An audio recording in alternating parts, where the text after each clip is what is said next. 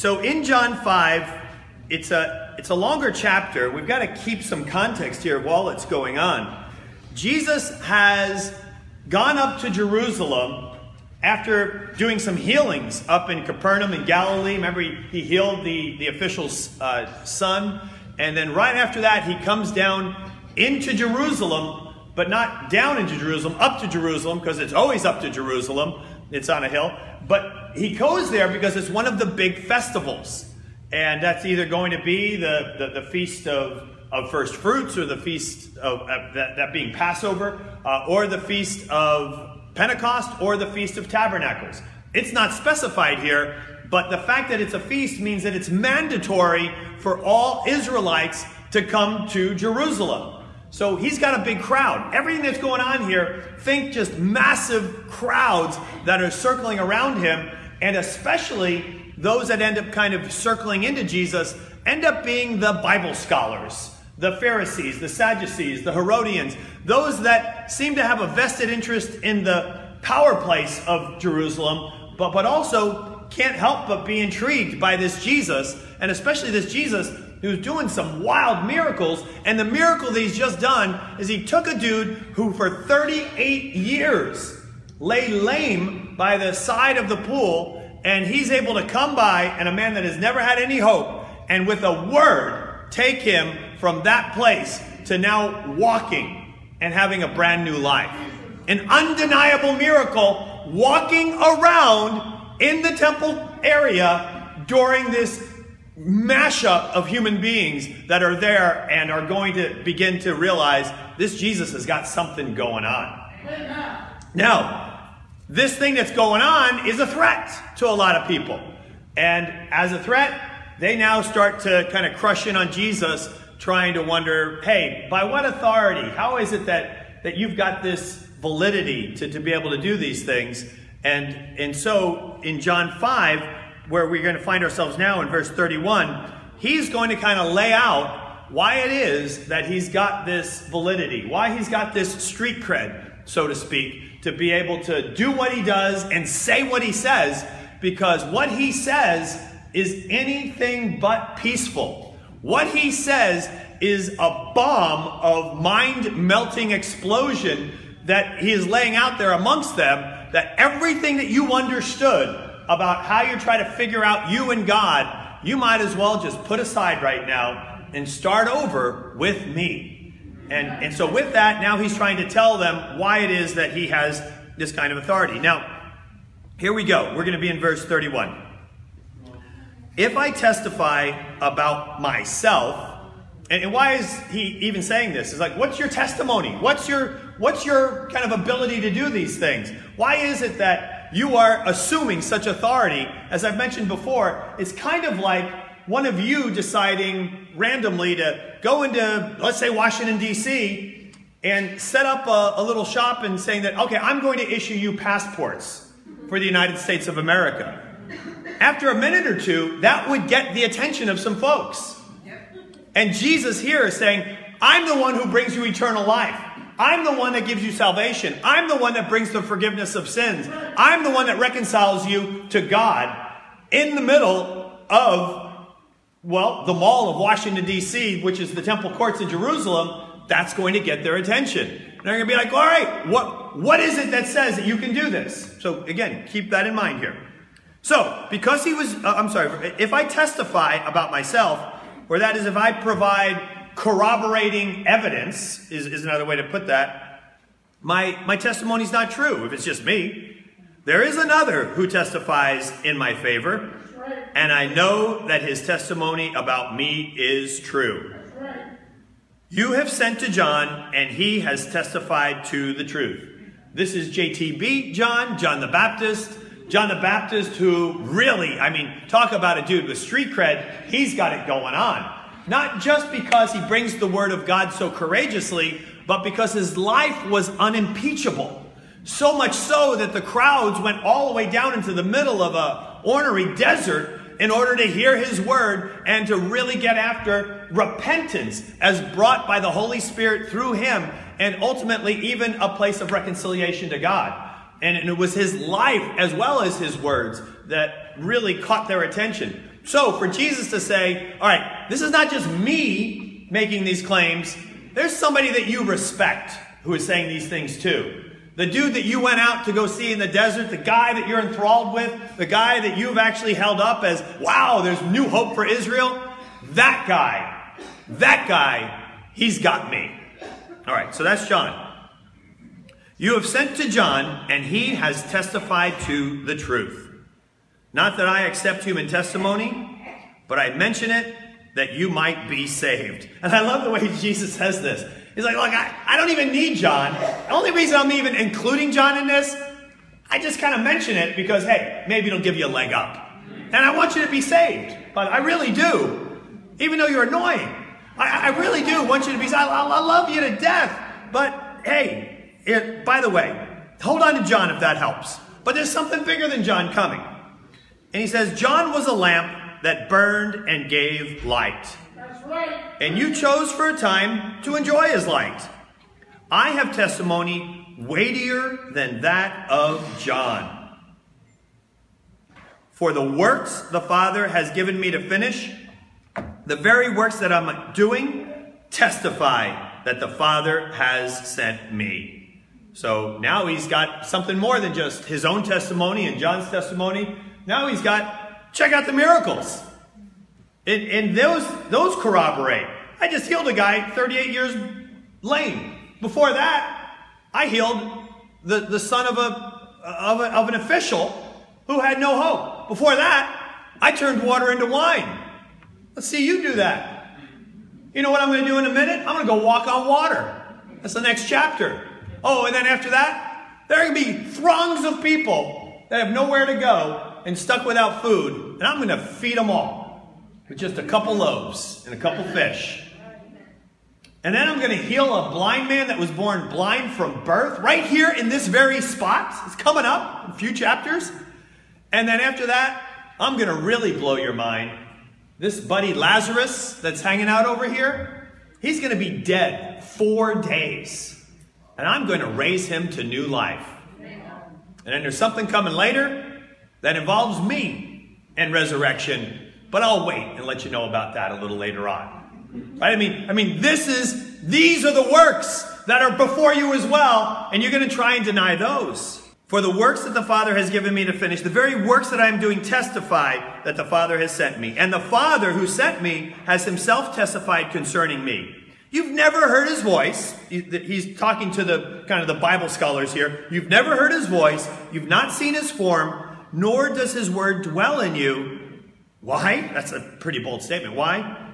Because you don't believe in me, Jesus says. You don't believe in the one he sent. And then this next phrase is a difficult one just because we don't know which way to translate it. And probably every one of your Bibles has to give you a footnote because it is literally a toss-up of which way to go here. Here he says, you study the scriptures diligently. It is exactly the same form as if he said to them, go study the scriptures diligently. And so we don't know which it is. And maybe he kind of means it both. Maybe he says you do study the scriptures diligently, but study the scriptures diligently. Why? Because you think in them you have eternal life. But these are the very scriptures that testify about me. Okay, so now it's not just what I'm saying. It's not just what John the Baptist is saying. It's not just what all of these miracles have opened your eyes to see. But everything that you love in the very scriptures themselves, they also point to me. Yet you refuse to come to me and have life. I don't accept glory from human beings, but I know you do. I know you do not have the love of God in your hearts. I've come in my Father's name, and you don't accept me. But if someone else comes in his own name, you accept him. How can you believe, since you accept glory from one another, but do not seek the glory from the only God? But do not think I will accuse you before the Father. Your accuser is Moses, on whom your hopes are set. If you believed Moses, you'd believe me, for he wrote about me. But since you don't believe what he wrote, well, are you going to believe what I say? Now, if you're a Bible expert and sitting hearing this, how hard is this for you to hear?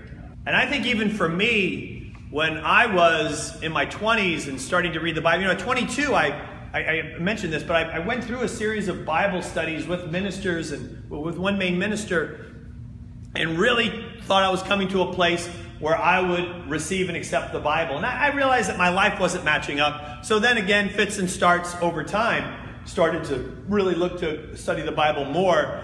And I remember when I was maybe 28, 29 or so, I actually set the goal that I would really read the Bible, learn the Bible. But I don't think it was because I deeply, dearly wanted to know Jesus. I mean, I was interested to know Jesus, but not like I wanted to go all in and have Jesus fully guide my life. But that's what coming to him means, that Jesus says here. And we have to face some really intense standards that Jesus is putting out here about who he is and the evidence for him. So the title of my sermon today is Verified. And those of you who are fans of social media know what that little check mark means. Oh, if you could only have that check mark. Oh, if you were among the few, the verified, the wonderful. But Jesus is that and then some. In all of the right ways, by all of the right authorities, by all of the right evidences. And as we consider the fact that he's verified, I want to look at it from three angles today. And first of all, as I've kind of mentioned a bit already, he is verified. He's verified by JTB. He's verified by his works. He's verified by the Father. And he's verified by the Bible, by Moses, by all that is written here. And that's kind of a big deal, because rather than judging the Bible by our own standards, what he's saying now is that we need to allow the Bible to judge our standards. That we can't sit in judgment, as I imagine those folks were doing, is they would maybe read the Bible, but to what end? For what reason? But never coming to a place where they allowed the verification of Jesus to really hit home and to appreciate the depth of what Jesus is saying here. Jesus is saying that the Father has testified concerning me. But yet, he's saying this to a people who have never heard God's voice or never seen God's form. Certainly, the prophetic word had gone dark in Israel until the coming of John the Baptist. But how is it, though, that they had heard God's voice or seen God's form? Having not heard his voice or seen his form, how is it, though, that he can say, you have the testimony of God? You have the word of God. Because they have the Bible. And as a matter of fact, Jesus and scriptures beyond Jesus and his followers affirm that the Bible, rather than just being kind of a helpful guide, the Bible is so very much more. The Bible is the very effort of God to reach you. You have to think of the Bible one of two ways.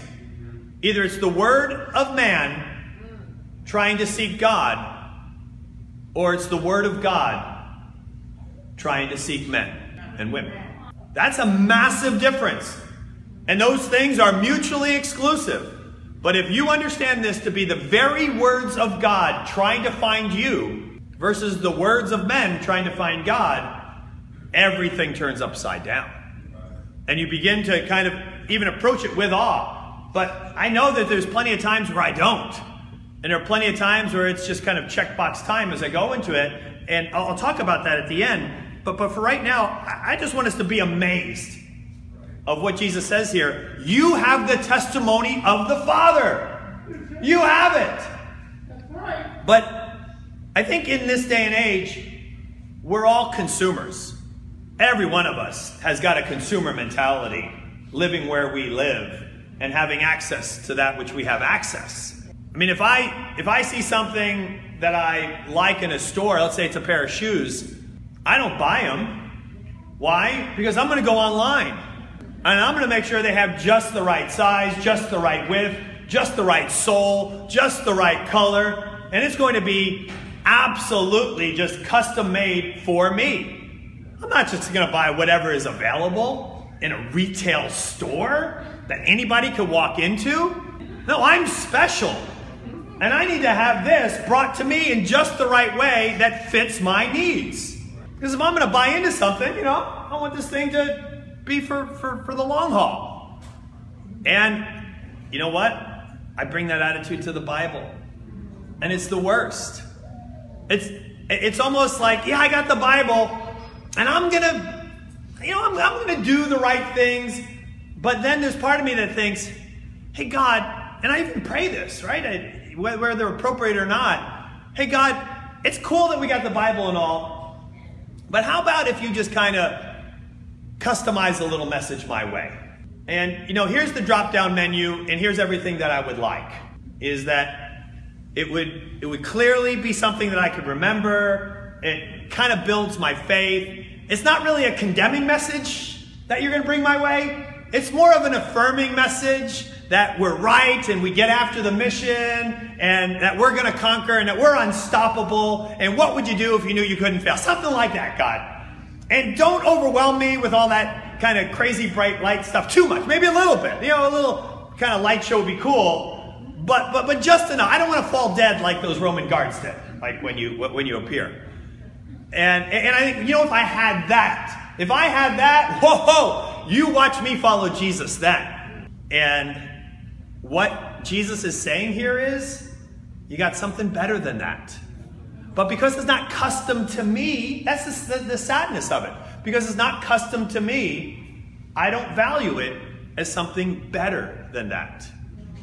The guys that are following him here, that include Peter, there's something that Peter says. And in his letter, this is something that he writes. He says, "We didn't follow cleverly devised stories when we told you about the coming of the Lord Jesus Christ in power. We were eyewitnesses to his majesty. He received honor and glory from God the Father." And he was here for this. Peter was here for this. When the voice to him came from the majestic glory saying, "This is my Son whom I love. With him I am well pleased." We ourselves heard the voice that came from heaven when we were with him on the sacred mountain. Now, that's a pretty cool custom experience, right? And you think, well, sure, Peter, James, John, you all had that. John, who wrote this gospel, you had that. And if I had that, you watch my walk then. But here's what he says right after that, which puts me in my place, and I hopefully puts the Bible in its place for all of us. He says, "But we also have the message of prophecy as something more fully confirmed." Do you get the contrast here? He's saying that the words of the Bible are more fully confirmed for him, for James, for John, than when the three of them heard the voice come from heaven, thunder through the heavens to them on the top of that great Mount of Transfiguration, and say, "This is my Son, I'm well pleased, listen to him." But then he says, we would do well to pay attention to this, because it is more fully confirmed. That's the attitude of people who saw the light show, who heard the voice, who were given the charge, who had the custom-made message. Their message to us is, this is more fully confirmed. Look at what we've got here. This is amazing that this is ours. How about even what Peter himself what Paul will say when he has a chance to explain the Word of God. He says in Galatians chapter 1, that was 2 Peter 1, by the way, where I was just then. But this is what he says. "We don't want you to be uninformed. I'm astonished that you're so quickly deserting the one who called you to live in the grace of Christ and are turning to a different gospel, which is really no gospel at all. Evidently, some people are throwing you into confusion, are trying to pervert the gospel of Christ." Now listen to what he says here. "But even if we or an angel from heaven should preach a gospel other than the one we preach to you, let them be under God's curse. Again, I say to you, if anyone is preaching to you a gospel other than that what you accepted, let them be under God's curse. All right, so picture it, because this is what he's saying here. Paul's like, okay, if I'm here and I'm in one of the churches of Galatia and I'm bringing the word of God to you, and then suddenly an angel swoops down, kicks me to the curb, or I just fall, kind of paralyzed from that, and then the angel of God descends and brings you a message. If that message doesn't line up with the gospel, well then you're to tell the angel, shut up. Why? Because the vision, the glory, the signs, the wonders don't stand in judgment of the scriptures. The scriptures stand in judgment of the signs and the visions and the wonders and the angels. That's what a big deal this is. That even if an angel would plop down here and start to finish off the sermon, and how cool would that be? But if I or that angel veer away from the clarity of the gospel, which you know by the words that have been accepted in the gospel, well then this is what judges him or the angel or me or anybody else. Like, that's what a big deal it is that we've got in our hands right here. How beautiful is this? How great is this? That we have an account that allows us to be thoroughly equipped for every good work. We have an account that allows us to know Jesus Christ. We have an account that allows us to love God and have the love of God in our hearts. To fear the Lord and to have a fear that is transcended by a love that actually then eclipses that fear and brings us into a relationship that is wondrous and beautiful. That's what we have here in the scriptures. This is an amazing thing that Jesus confirms.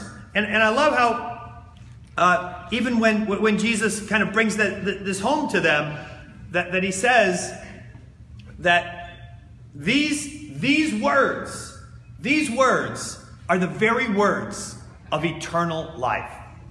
These words. It's so easy to think, but if I had the experience, if I had the custom experience, no, this is what we need. And yet, to this crowd, he says, but you're not listening. Even though it's verified, you're not listening.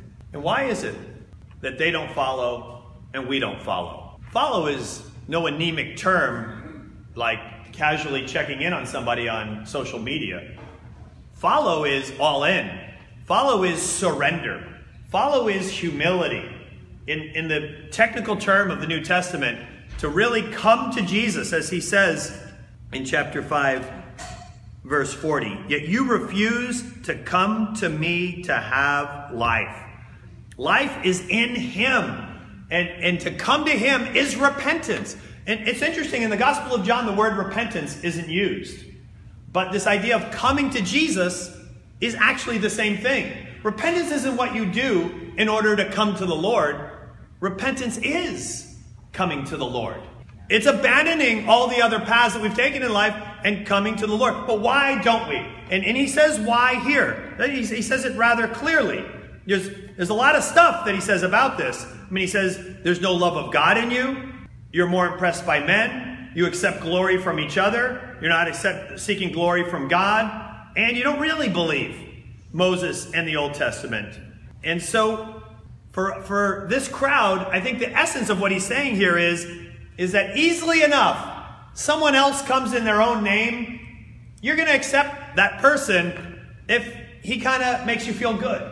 And also, you're happy to get accommodations or verification or affirmation or being received well by one another, but what about by God?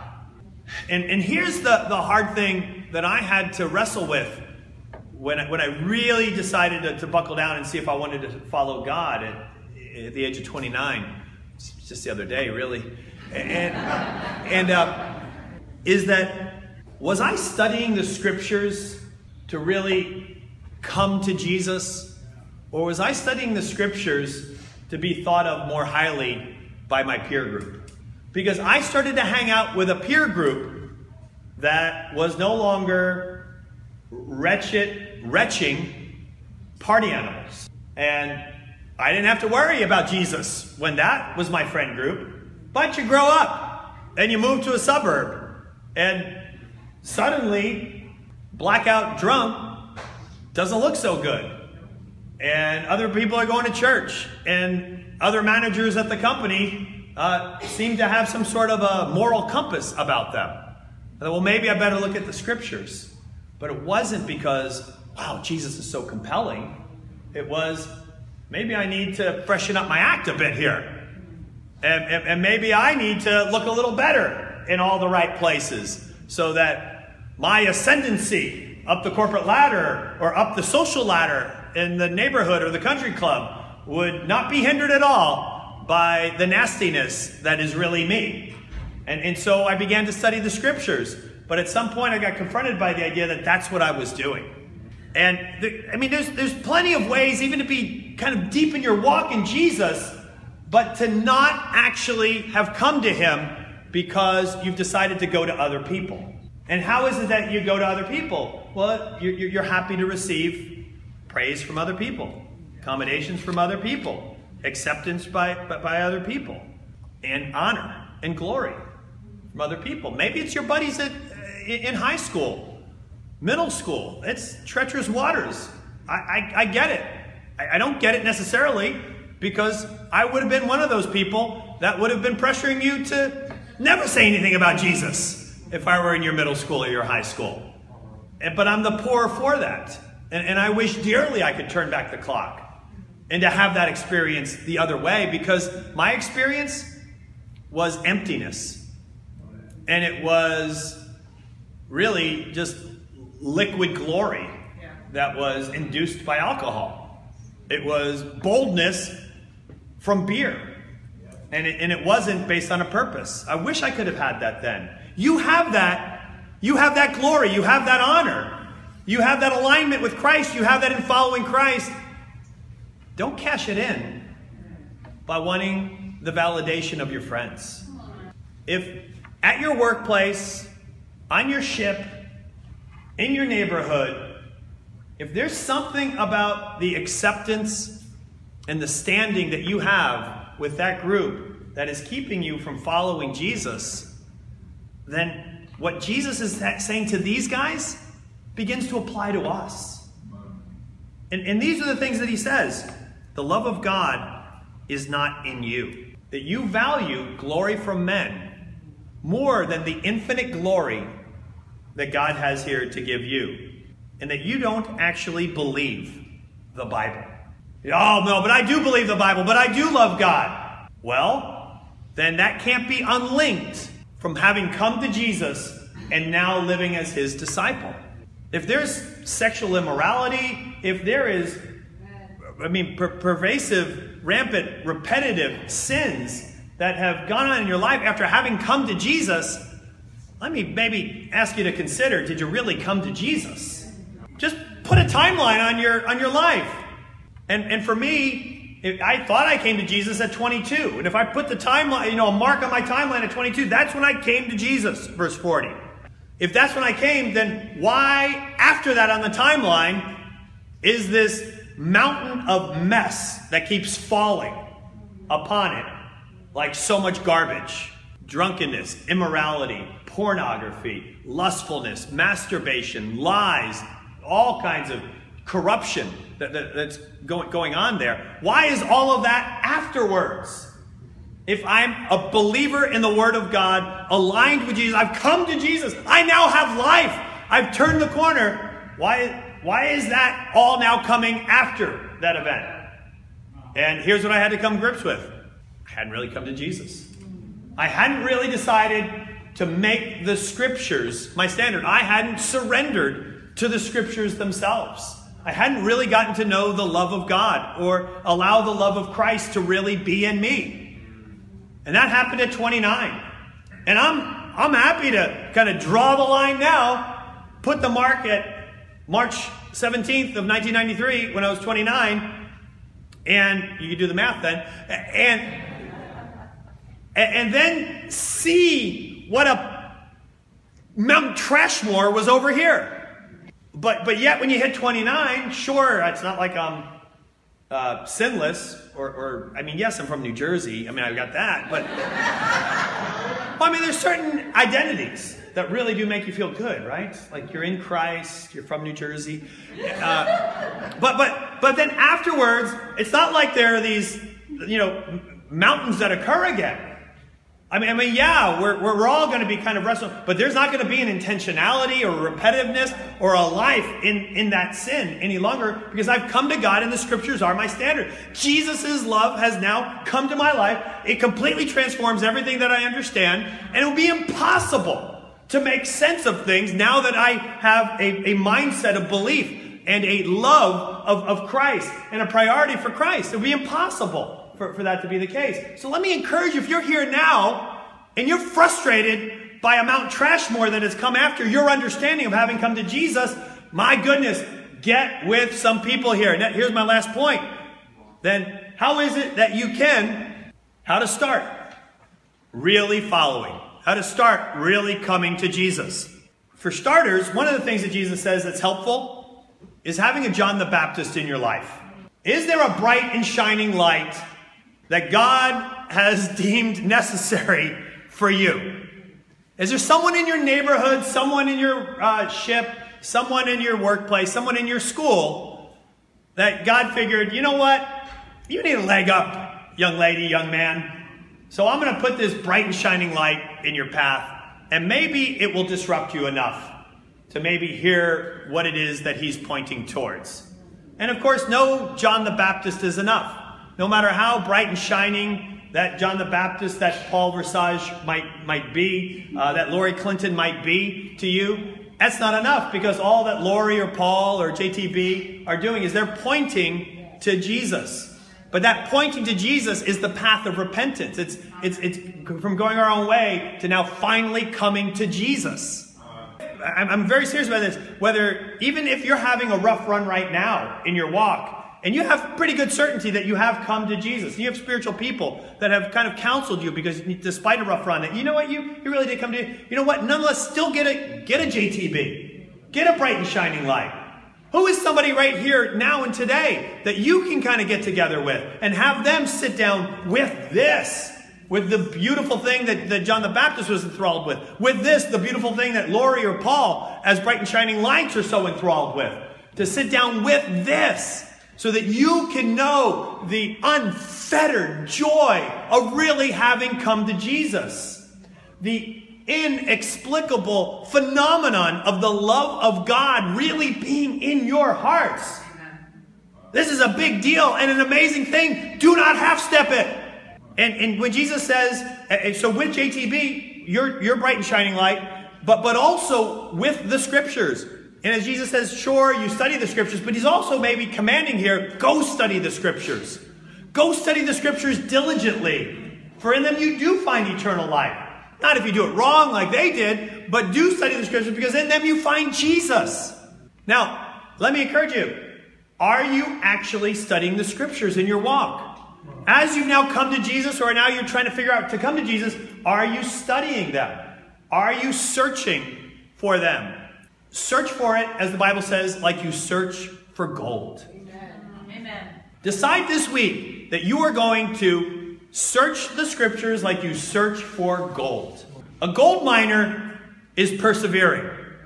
A gold miner knows that just around any bend, under every rock, leaves no stone unturned, literally, that you just might find a treasure that changes your life and changes the generations of your family for many generations to come.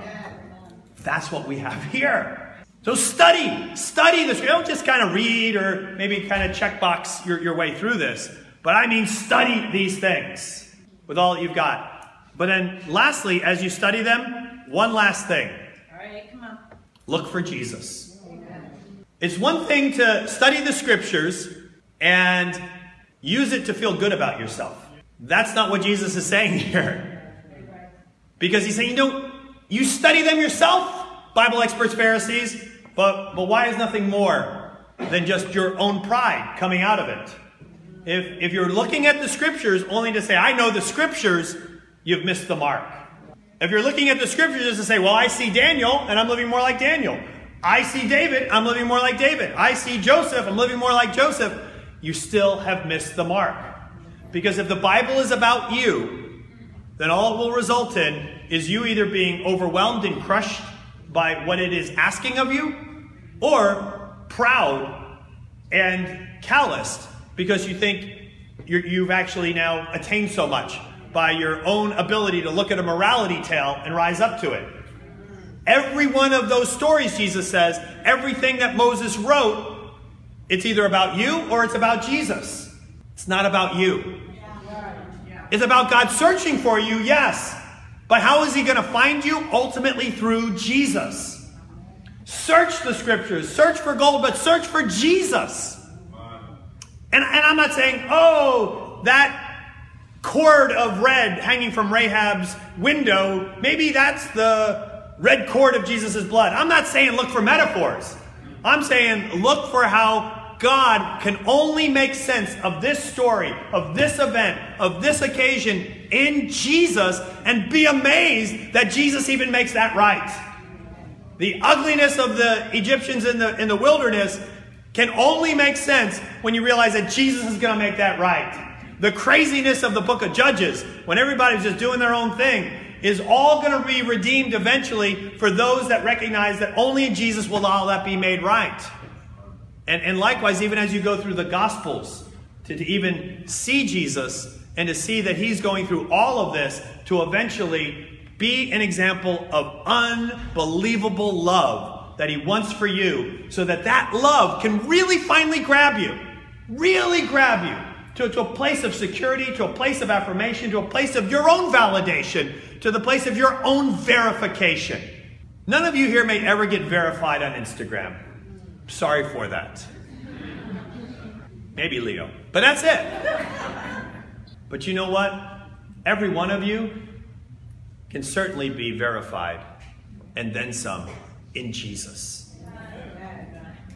Launch that search this week.